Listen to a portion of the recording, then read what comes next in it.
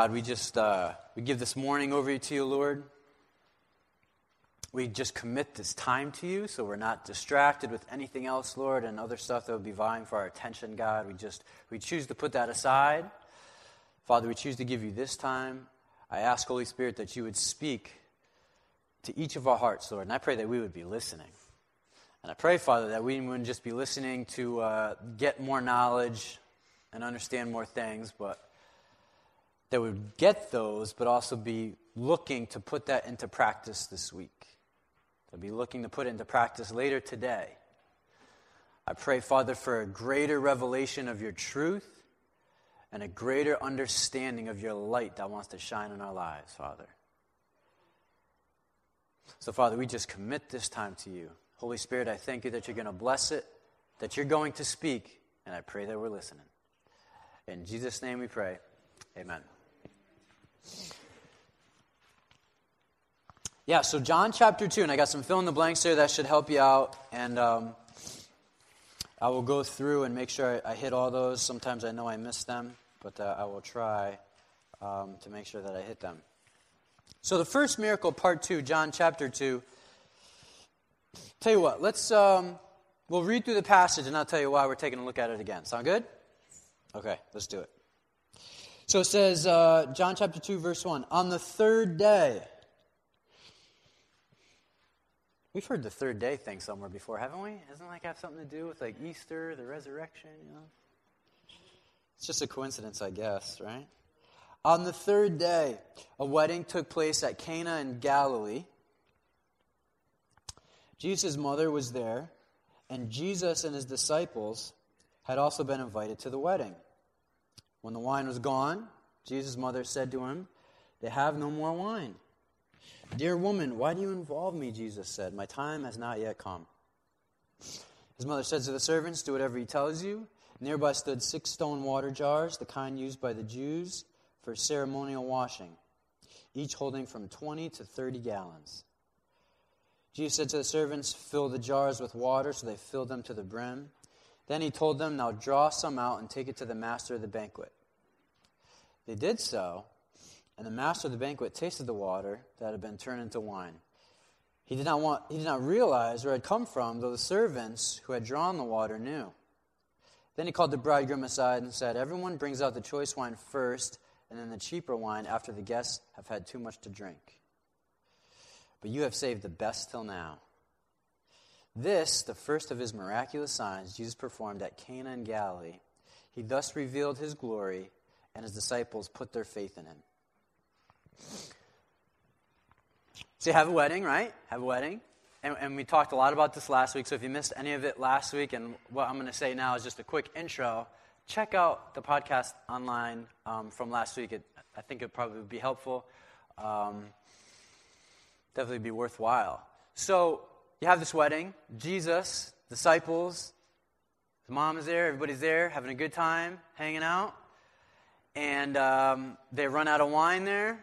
And so you saw that his mother Mary said, "Hey, there's some ceremonial jars over here off the..." Actually, I got a picture of those too. You could put that picture up there. If I could have brought one in my truck today, I would have. Right? They look like that, right? 20 to 30 gallons, these big jars, ceremonial washings. They had to wash a particular way before they're about, to eat together and do different things under Jewish law. And so there was, a bunch of those on the side, and they were empty. And Jesus says, "Hey, bring those over here." And he said that to the who? To the servants, right? It's interesting, right? Nobody else really knew what was going on, but the servants really knew what was going on. So he said to the servants, bring those over here, fill them with water. So they took them, filled them to the top, and then he said to the servant, "Take a cup and bring it to the master of the banquet there." And I don't know what happened in that moment, as far as how he turned that thing into wine right there. Like when he put the cup in, did it turn into wine? Was it in transition as he was walking? Like, did it change in front of him and he was like flipping out like, "It was water, it's purple," and they gave it to him? It doesn't really say, and it didn't say that Jesus did like a thing over it and touched it, or he spit in it or something and then made it wine, or because he's done the spit thing before, right, on people's eyes and made them see, right? I don't know how he did it, but he did it. And then so the master of the banquet, he gets it, and he says, wow, he says, usually people save the best. Everybody say the best. It's going to be important later. Save the best wine until everybody's like a little tanked, right? So they don't know. But you're bringing out the best stuff now. And then it closes, right, with this is the first of his miraculous signs. Everybody say signs. Signs, because that's important too, believe it or not. That Jesus performed at Cana in Galilee. He thus revealed his glory, and his disciples put their faith in him. So last week, right, there's really one main theme going on here that's running through it. And to be completely honest with you, we didn't even really talk about the main theme and main part last week. And the reason why we did not is because, for whatever reason, we're a culture that's kind of sucked into a secondary theme happening here. The secondary theme is this issue of alcohol and drinking. And Jesus multiplying it. What does that say about Jesus? What does that say about alcohol? What is okay? What is not okay? Can a Christian drink? And then if he can, like how much? And then if he goes too far, like where is that? It's good stuff, right? And it's worthwhile to think about. And that's everything that we talked about last week. So it is online. You might want to listen to that to help put things in the proper place. Because to be totally honest with you, it's not just a conversation about where does alcohol fit in. It's really a conversation about where does alcohol fit in, where does food fit in, where does money fit in, where does like diet and exercise fit in. You know, all these things are good gifts, but what happens is when we start to use them outside of the parameters and boundaries that God has set up for us, they become very dangerous and not really helpful. And then we're caught scrambling, usually when we're in too deep and trying to figure out, oh, wait, what can I do? What should I not do? And then a lot of times it's because people don't really know the heart of God in a particular situation. They try and create rules and regulations as far as what you can do and can't do. So then it's really helpful to know what the Bible says. Like, what is God actually saying about this? And do I even know? And so that's why we spent all that time last week. And your first fill in the blank in your bulletin helps emphasize that. These good gifts were created by a loving Father to enjoy. Everybody say enjoy. But they have been hijacked by a deceiving enemy to enslave. Right? Food, wine, sex. This stuff was created by a good, loving Father. Like, He created it. He was the inventor of sexual activity. He said, there's always an amen from a guy with that one, always. Right? Like, He created that. Like, that was His deal, His idea. How can I just bless them so that way they can just enjoy this gift? How can this be special between a married couple? I want something to really signify and just set apart that relationship to where it's just a gift they can enjoy with each other. That's something that's just shared there. It's there. I just want to bless them. I love them. Like, that was His idea. And unfortunately, the enemy has done really good and just erasing all boundary lines and just thinking that sometimes, a lot of times, we know what's best and how we can handle it, and somehow we're able to determine what might be helpful and what might be hurtful. It's really bad. It's not good. Same thing with food, right? Just because there's, lots of food around or different types of food doesn't mean we should just be eating it and inhaling it at all times. We live in the West, but unfortunately, the diet rates and just the way we consume things is not healthy. It's not in a good way. It's not the way that God really intended. Because this thing is His. We're supposed to be worshiping Him through it. And alcohol falls in that same category. So really the root of what we talked about last week was 1 Corinthians 10, which I have that slide back there. 1 Corinthians 10:31. This has to do with eating, drinking, sex, as we live, whatever we do, right? So whether you eat or drink, whatever you do it all for the glory of God. Do not cause anyone to stumble. So can a Christian drink? Can he not drink? Well, I don't know. Can he do it to the glory of God? And also in such a way where it doesn't cause anybody else to stumble? That's the question to ask, right? Well, how am I going to be glorifying God when I'm drinking some orange juice in the morning like at breakfast time? It's a legitimate question, and it's fair to ask. Certainly one thing that you can do is receive it with thanksgiving, like it says in the Bible. Receive it with thanksgiving and praise. Another way you can also receive it is like not to grab the entire jug out of the fridge, so that way you have that whole jug and everybody else gets this much. That's not a good way to do things either, right? Or like running to the best spot at the table, or making sure you get the best piece, or I'm first in line and I got the best seat. It's like, what? Right? There's a certain way we can handle these things where glory can be brought to Him. It's important that we know how to do that. And there's not a rule book somewhere that says, here's what you do in this situation, here's what you do in this situation, and it doesn't exist. The reason why it doesn't exist is because we're supposed to be in relationship with Him so we clearly understand what He is communicating to our hearts. Hey, maybe in this scenario you can eat this, drink this, go there. But maybe in this scenario, like you really shouldn't, it's not wise. Like we should be able to know these things. You can't really know that stuff if there's just rules. Just, don't do this, don't do that.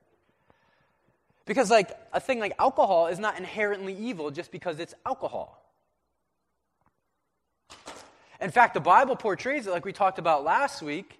The Bible portrays it as a sign of blessing and as a sign of fulfilled promises, is that wine will be overflowing.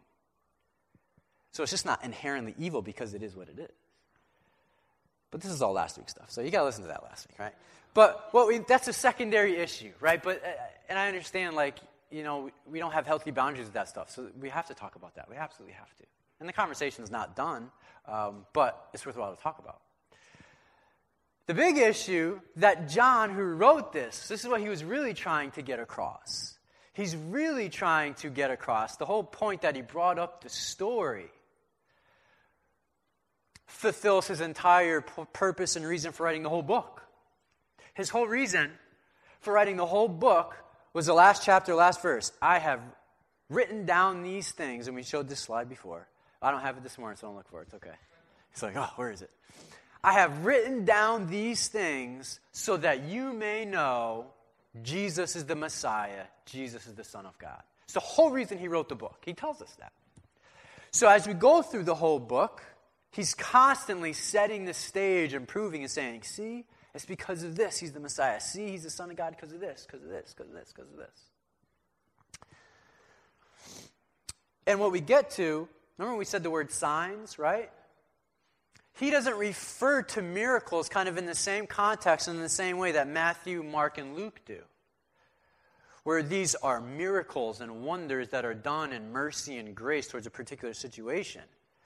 John uses a different Greek word when he puts it in here because he's trying to paint the picture of the purpose that this is a sign of the Messiah. It's a completely different word. It's pretty amazing. It's pretty interesting. And so the whole big picture part here is that he did a miracle. Like, that's the thing that John wants us to get our heads around. He did a miracle. He did a miracle where there was nothing, it was empty, and he made it overflowing. He did a miracle where there was disappointment, and now there's overflowing joy. This is a miracle. He took something that had nothing, put something in it, and it was not just good, it was the best ever. This is like what we really got to grab a hold of. Alcohol, drinking, it's like secondary. Can't get lost in that stuff. You want to think about it later, still think about it, still work through it. But the point of what John is saying is, hey, listen, this is the Messiah. This is the Son of God. Man, this is how this thing started. Look what he's doing. So there's some interesting There's some interesting insights into this miracle. I wrote a couple of them down here. His first miracle, or sign, right? First sign, he did it at a wedding. Why did he do it at a wedding? It's an interesting question to ask, right? He did it at a wedding. The last one that he did, other than the resurrection, that was a pretty big deal, right? But as far as like public ministry when he was walking around, first one he did was at a wedding. The last one he did was kind of at a funeral with Lazarus. So it's interesting, right? But why at a wedding? Honestly, God just loves people. He just loves people. He wants to add joy to the occasion. He wants to create a way where we can actually enjoy things. Where we can just like, oh, this is great. This is awesome. And sometimes people fall in the trap to thinking, well, isn't that being selfish? Like, if I get the chance to enjoy it, isn't that like me, being selfish? And that's a fair question to ask too, right? That's definitely a fair question to ask. I have an Ecclesiastes verse on there. I think it's probably on the next slide. Right, so can we enjoy stuff? Look at, Ecclesiastes 3, verses 12 through 13. I know that there is nothing better for people than to be happy and to do good while they live, that each of them may eat and drink and find satisfaction in all their toil. It's a gift from God. Like, we're supposed to be enjoying stuff.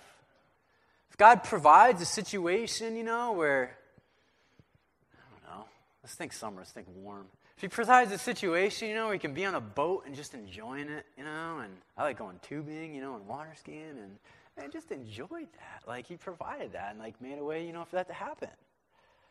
Healthy enough to do it, it made a way, like, enjoy that. Don't be sitting there in guilt in the process of,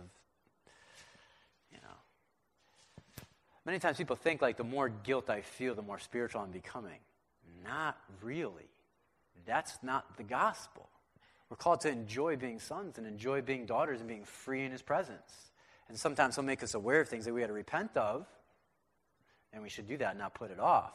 But at the same time, we got to just enjoy being sons and daughters and being who he is. I want Jaron and Judson to just enjoy being like kids of mine. They don't come to me, oh, Daddy, do you love me? Daddy, do you love me? Is it okay?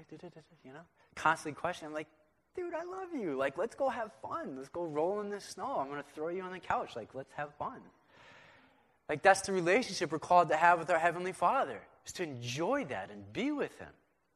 That's where the root of it is. And it's a true gift to really be able to do that. It's a true gift to really be able to just be in relationships and be around food and alcohol and money and just like be able to know how to use it well and just enjoy it. It's a real gift from God to understand where the boundaries have to go. Because for each person, there has to be different boundaries. For one family, it's okay to have a Budweiser in the fridge. For another family, it is not okay. For whatever reasons. Right? So we have to know. We have to know. And we got to be close to God to be able to know that.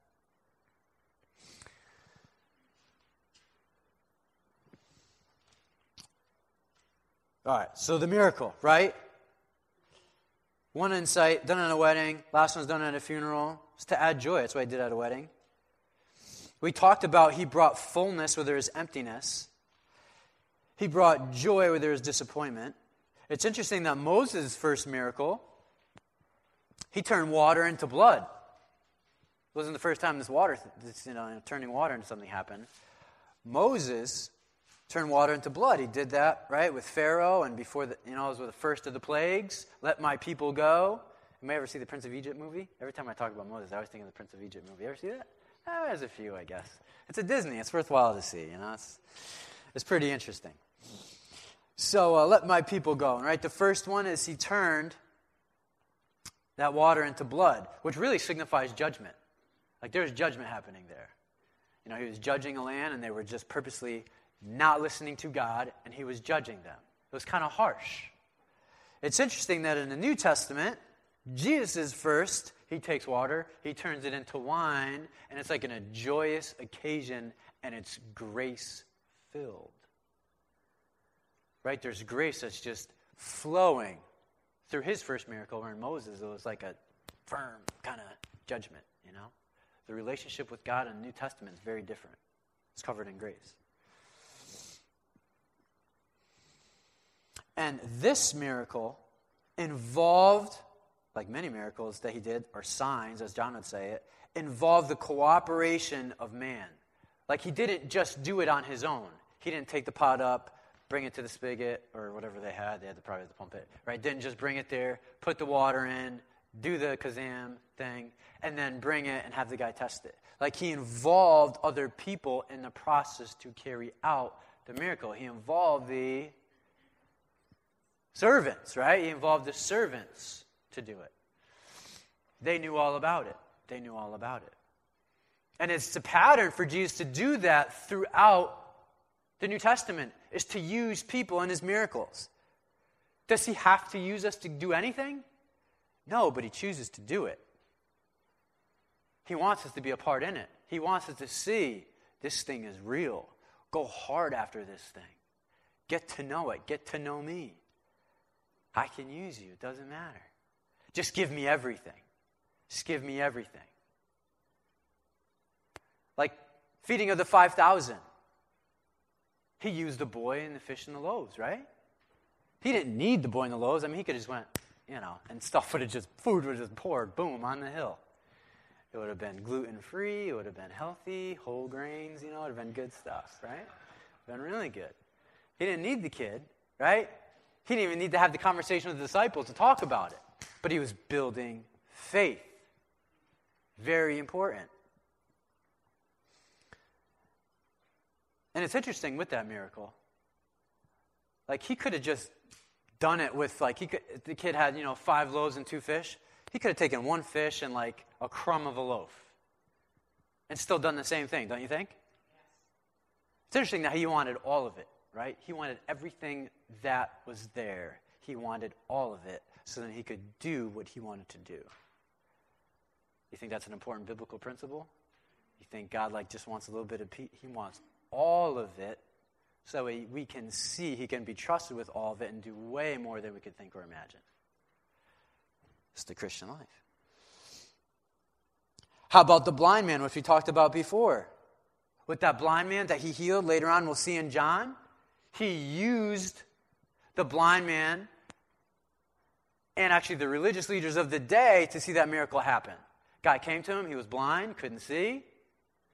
Jesus picked up some dirt. I guess he picked up some dirt in his hands. It doesn't say. It says he spit on the dirt, so maybe he spit on it first and picked it up, or had in his hands first and then spit on it. I don't know. But he spit on it, still kind of weird. Put it on his eyes. And then Jesus said, well, go wash in the pool and you'll be able to see again. Now, if we went outside right now and I were to spit on some snow and put it on your face, and I said, go walk back inside, and have, so-and-so pray for you. One, you'd probably be insulted that I just spit on something and put it on your face. And then 2, I'm sure that walk back is probably like, what am I doing right now? This is I'm not telling anybody about this, all this thoughts that could be coming through the head, and maybe this guy was thinking part of that stuff. I don't know. And then he goes and washes, and boom, then he can see. It's amazing. He uses people in the process. You think he wants to use you for anything? Question is then, do you think you're worthy or good enough? I hope you say yes. I hope you say yes. I hope so. Yeah, that one just struck a chord. I hope you can say yes to that one. And if you can't, you got to come to him immediately and say, God, I do not feel like I can be used by you in any real significant way. You got to be honest with him about that. And just share that with him, say that to him, and then see what he does. I'm telling you.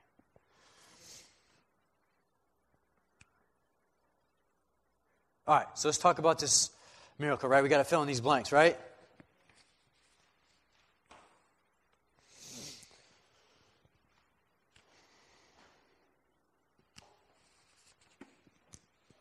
All right, so here we go.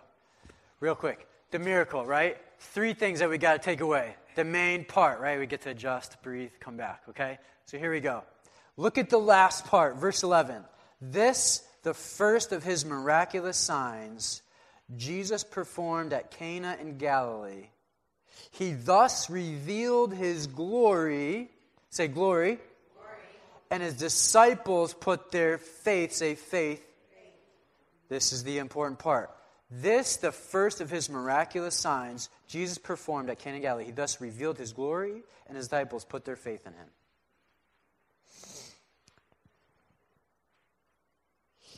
His glory was revealed by what he did, right? It was revealed by what he did, right? It was revealed by taking an empty pot, filling it with something, turning it out to be something totally different than the substance that was in it, to the best thing possible so that everybody else can enjoy it. That's what he did.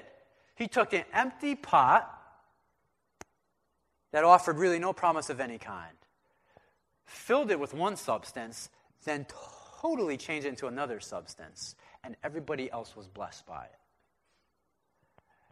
Do you think the Bible calls us clay pots?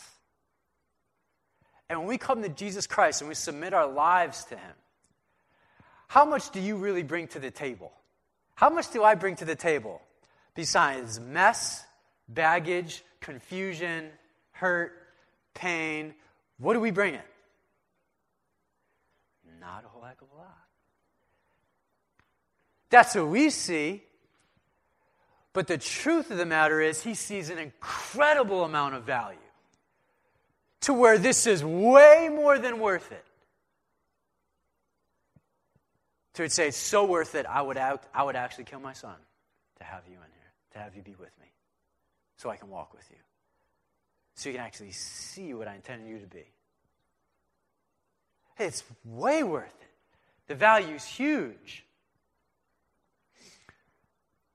God wants to, he desires to reveal his glory through you, through I, clay pots. That's what he wants to do. We're supposed to give him glory, come to church, set him on high, praise his name, read his word, sing his songs in the house, tell it to our kids. Supposed to do that, right? He also wants to reveal that through us, through those things, but through us, so it's just a part of us. He's going to fill us with himself so that everybody else around us wow, you're a different kind of person, aren't you? And where they're affected by the work that he has done. He is choosing to reveal his glory through us. You got a purpose and a value that's significant. And it's not heavily dependent upon what degree you have, where you went to high school, how you were brought up. He's going to work with what he's got. And it doesn't get much more useless than an empty clay pot. And we probably got a couple cracks in ours. So, okay. It's not a big deal. He's choosing to reveal his glory through you, through I. I didn't just make that up, and it doesn't just sound nice. It's in the Bible, right? I have this slide over here. 2 Corinthians 3, I think it's on the next one. 2 Corinthians 3:18. And we all who with unveiled faces contemplate the Lord's glory are being transformed into his image with ever-increasing glory, which comes from the Lord who is the Spirit. He wants to reveal who he is. When I say glory, here's what I mean. He wants to reveal his nature and his attributes through you. Through me. That's what he's desiring to do. That's why he put his Spirit in us. Because he's looking to do that. That's numero uno. That's first and foremost, number one, that's what he's trying to do. The question is, are we going to let him? That's the question. And how much do I want that to happen? That's the question.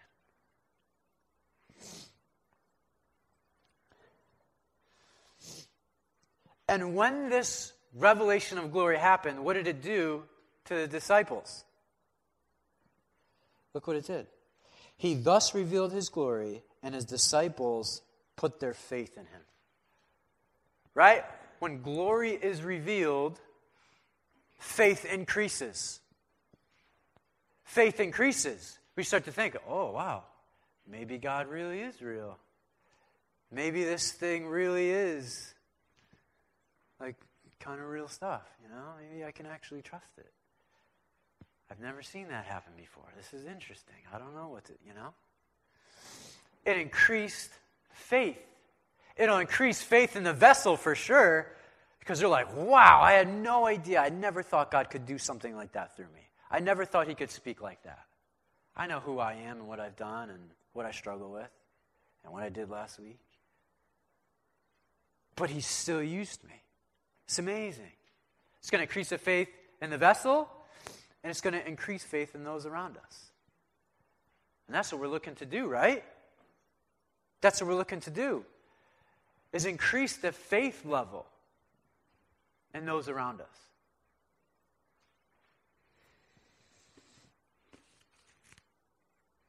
All right. We close with this one here. I'll get to the fill in the blanks, I promise. So here's his goal. Here's his goal. God's goal, right? God's goal. To be overflowing with his best. The goal for the Christian is that God wants to have us be overflowing with his best. That's the goal. Overflowing with the best kind of wine. The best that there is. The problem is that sometimes we can put ourselves in the way because we think we might know what's best.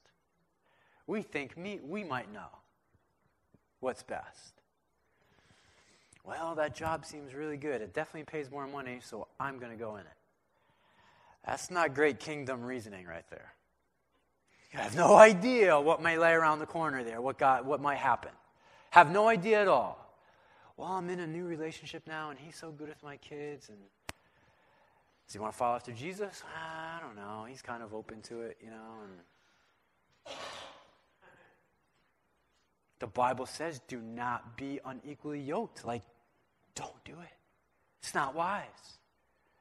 You could do it and go your own way, but it's going to be rough. It's going to be difficult. There will be challenges. Not saying that God can't work through those, but that stuff can't happen. He's just warned us from the outset. Listen, I love you. Like, just go about it this way. We think we know what's best. Well, I really trust so-and-so, and, we'll just we'll be married soon, and so it's okay, if we start sleeping together, that's fine. No. It's not what the Bible, you don't know what's best. Trust him with it. We got all these justifications. We're well, we know what's best. Because we can just see, what's in front of us. And we're pretty smart, right? We can also see 10, 15 years later. We can. There's a story of a guy in the Bible. I can't get through the whole thing, but you can read it this week and check it out. King Saul. 1 Samuel 15 and 2 Samuel 1. You can read it later this week if you want. But Saul, God told him something very clear. He said, hey, listen, when you go into such and such town, make sure you do this. And, okay, that's what I'm going to do. So they get to such and such town. Does he do it? No. What he does do is most of it. So then the prophet Samuel shows up to King Saul and he says, well, did you do the thing? And he goes, yeah, I did it. Okay. And he says, really, because God's telling me and showing me, and I can see that you did not do well, what I did is I thought it would be good if I did it this way, so we're good, right? That's literally how it happened. I'm not kidding you. You got to read this. It's in there, I'm telling you. So what happens then in that second passage in 2 Samuel 1, because he didn't take care of what was supposed to be taken care of in the beginning, it came to bite him in the butt, and it was severe in this case. It came to kill him in the end. We might think we know what's really good right in front of us, but we have no idea what God's best really is if we're just tunnel vision on what we think is best. There's just no way. You can't tell.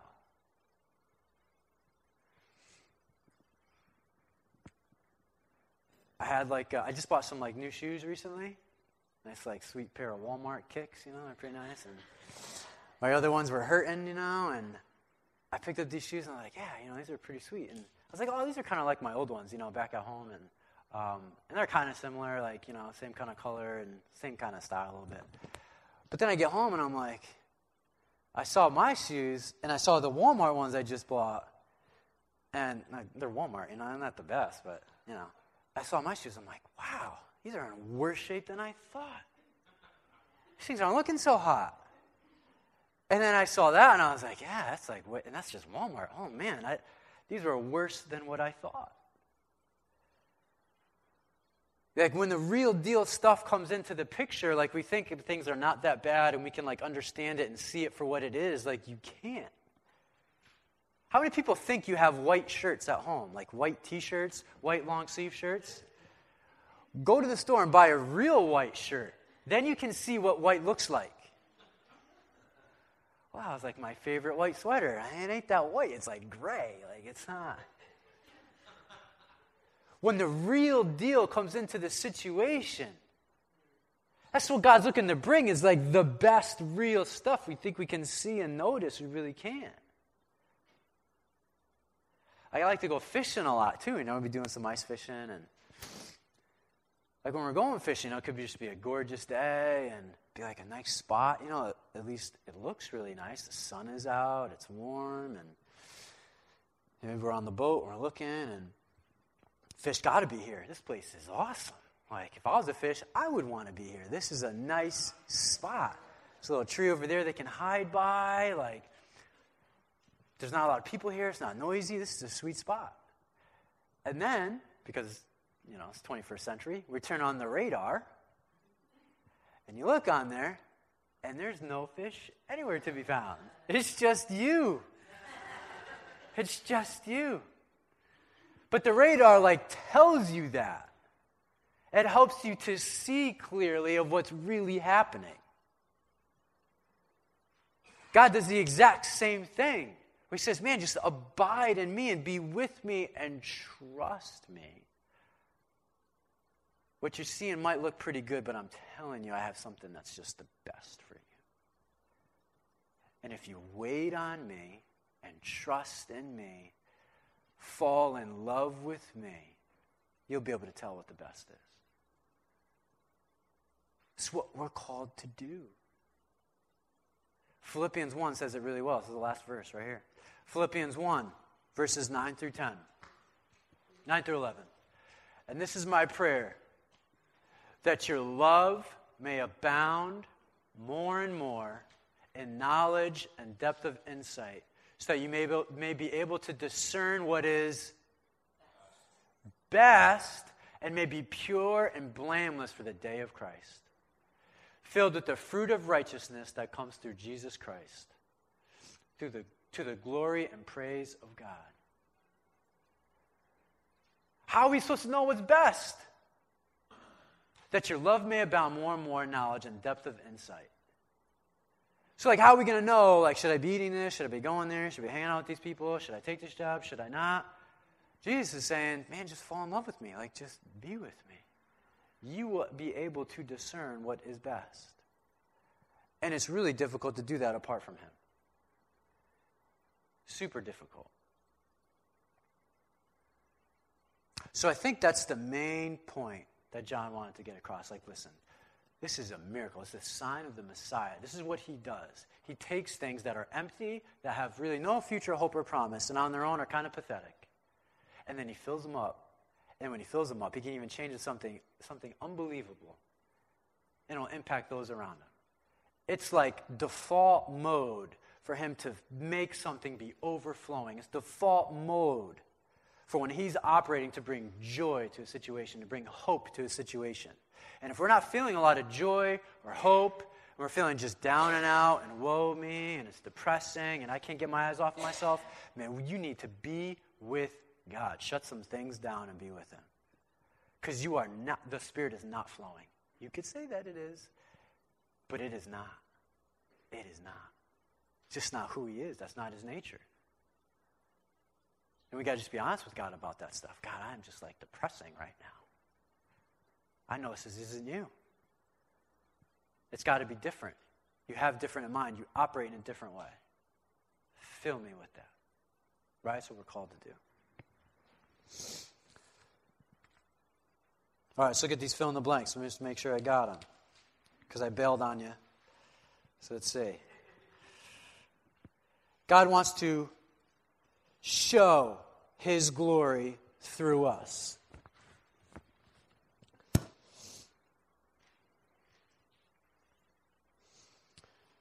This will bring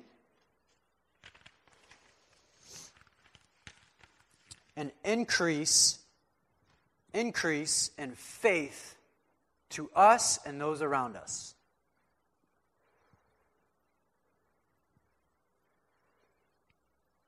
Our Father wants us to be overflowing with His best. So let's make sure we got them all. Can I be well, I'll tell you something in a minute. All right. So somebody yell these out, okay? So the first one. These good gifts are created by a loving Father to... But they have been hijacked by a deceiving enemy to... Yes. Second one. God wants to... His... Through... There we go. Third one. This will bring in to us and those around us. Our Father wants us to be with His... It's the truth. It's the truth. Right? It's the truth. And can I be super honest with you too? So, when I made the fill in the blanks, I was like, yeah, these are good. Like, thank you, Lord, for speaking it. I didn't write any of them down. So then I'm looking at them, and I'm like, oh, what was that one? And then I'm thinking to myself, why did I put 3 in the same one? Like, that doesn't even... Thank you, Lord, for delivering on that and recalling it back to my memory the way that, He put it in there. So it's awesome. So God is good. Let's do this. I'd like to sing that last song that we did. We can sing that together. And so here's the focus right during the song. The focus during the song is, God, I'm an empty pot. I don't bring a lot to the table, and you know this. I want to be filled with you. Father, I want you to reveal your glory through me to those around me. I hope you can pray that and actually mean that. I hope you can pray that and actually mean that. God, I want your glory to be revealed through me and through my life. No matter the cost. And if there's struggles with that last part, you got to just be honest with God about that. Say, I don't know, like you shining through me, glory, sounds pretty cool, but no matter the cost, I don't know.